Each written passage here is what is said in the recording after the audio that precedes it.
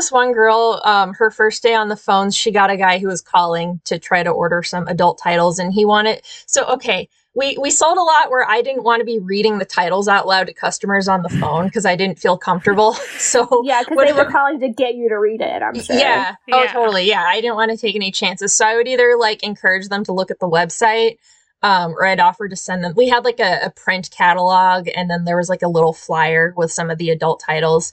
But there was this one new girl, her first day on the phone, she had some guy who was calling, and she started reading the titles to him, and it was like Supernatural Teen Sluts. And he kept asking her to repeat it, so she's like yelling, sluts, Supernatural Teen Sluts, into the headset, and I was like, oh my god, she's gonna quit. I was so scared she was gonna quit, and I had to tell her, I was like, I promise that they're not all like this. Please don't quit. So we had a lot of those. I would always like list off like some with like the least explicit sounding titles if they really wanted to know what we had, but I wasn't gonna be like, yeah, we have what was one? Sorry, Supernatural Teen Sluts is the only one that I can remember. That's a pretty good one. Memorable.